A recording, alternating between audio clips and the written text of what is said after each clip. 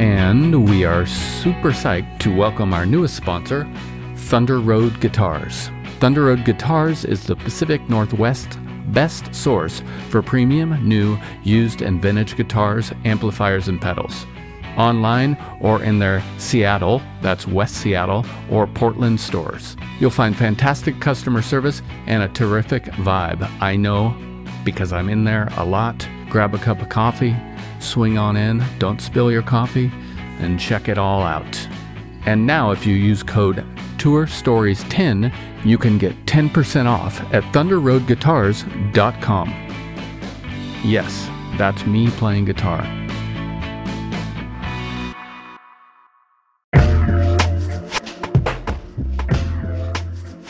Hello, big news from our friends over at DistroKid. They now have an app. This app works on iOS and Android, of course, and it's available in the Apple Store and Google Play stores and all the stores where you buy apps.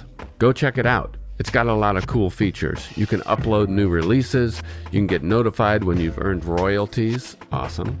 You can withdraw from the app via push notifications. A little dangerous for me, but rad. Anyways, go check it out. It's all at distrokid.com/app. And don't forget, you can still get 30% off your DistroKid account by going to distrokid.com/VIP/tourstories. Have a great one. And we continue to celebrate our friends and partners over at Isotope, and we got some big news for you. The gold standard of audio repair, RX11, is coming in May. In the meantime, you can buy RX10 now on sale and get RX11 absolutely free when it's released.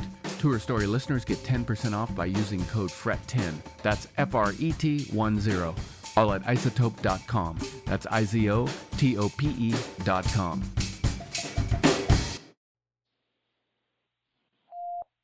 Hey, Jessica. Yeah, this is Jessica. This is Joe Plummer.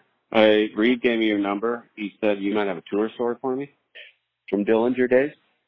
Joe Plummer. Joe Reed Plummer.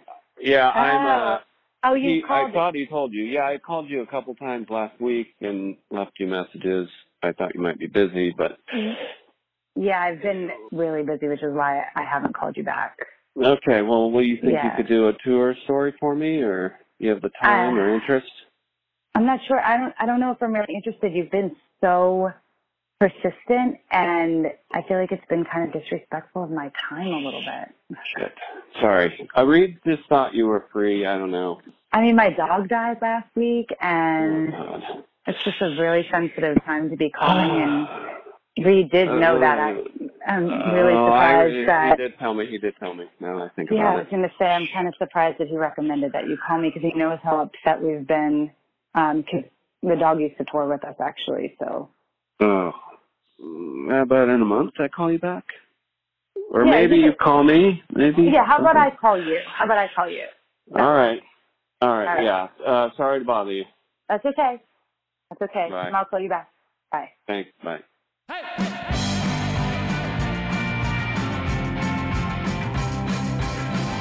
Traveling with equipment is always a pain, especially when you're flying. Jessica tells us how a microphone receiver gets her interrogated in a smoky hangar at an Italian airport. From Ruinous Media, this is Tour Stories.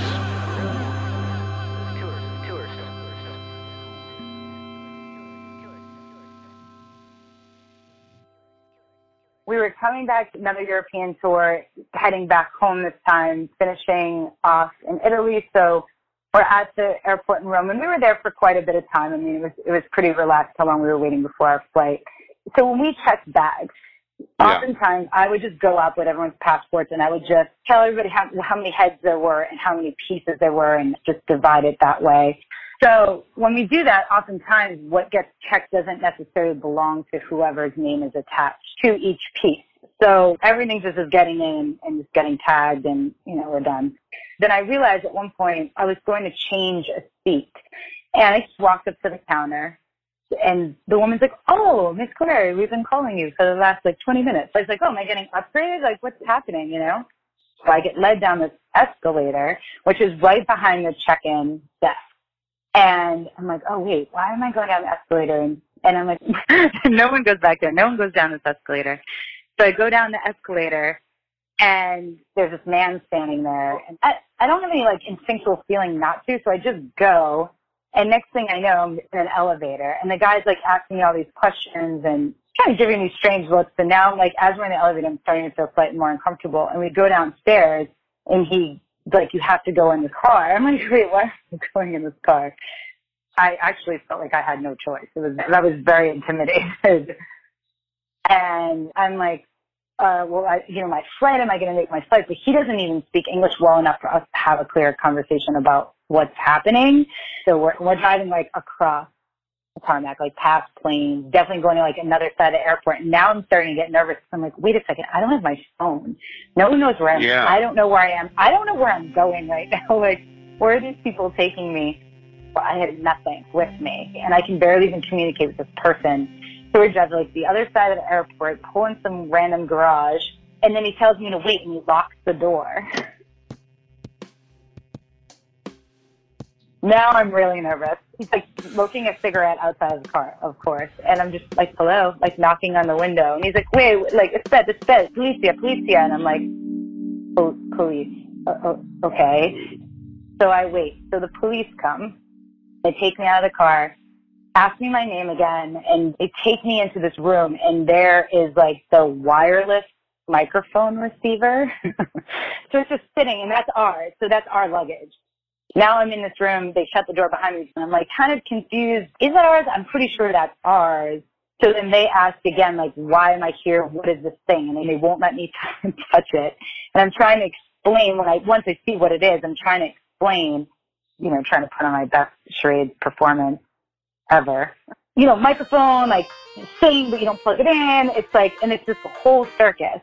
And then, of course, I'm getting more nervous because they're just looking at me kind of deadpan.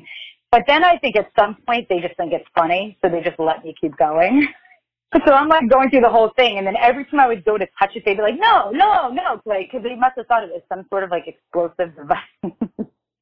It was just this ridiculous thing. And then all of a sudden, out of nowhere, they just start laughing. And they're like, oh, American pop singer. Oh, singer, you're a pop singer. Oh, and I'm like, no, not really. But, like, Sure. okay, sure. Yeah. And it's like, oh, you should have had a bomb. Like boom, boom, like that's me. And I'm just like, this is so crazy. And having to go through the whole thing and explaining them itinerary for them to look on their phone, like you can Google it, like where they played in Rome and other parts of Italy and this, like, whole thing. And then they just start laughing, and then everything is okay. And they end up taking me back, asking me for my autograph, wanting to take pictures, which is, like, so ridiculous. I'm just like, yeah, okay, sure, yes. And then bringing me back to the airport. And all of this probably took a good 45 minutes. So then I had to go back in the car, and then they drove me back, and then back up through the elevator. And when I got to the top, the guys were just like, where the F have you been? What happened to you? But yeah, I mean, it made for a funny story afterwards, but in the moment was like, I was definitely sweating. Thanks to Jessica for the story. Stay tuned for more tales of life on the road in Volume 2 of Tour Stories. Coming soon. I love you.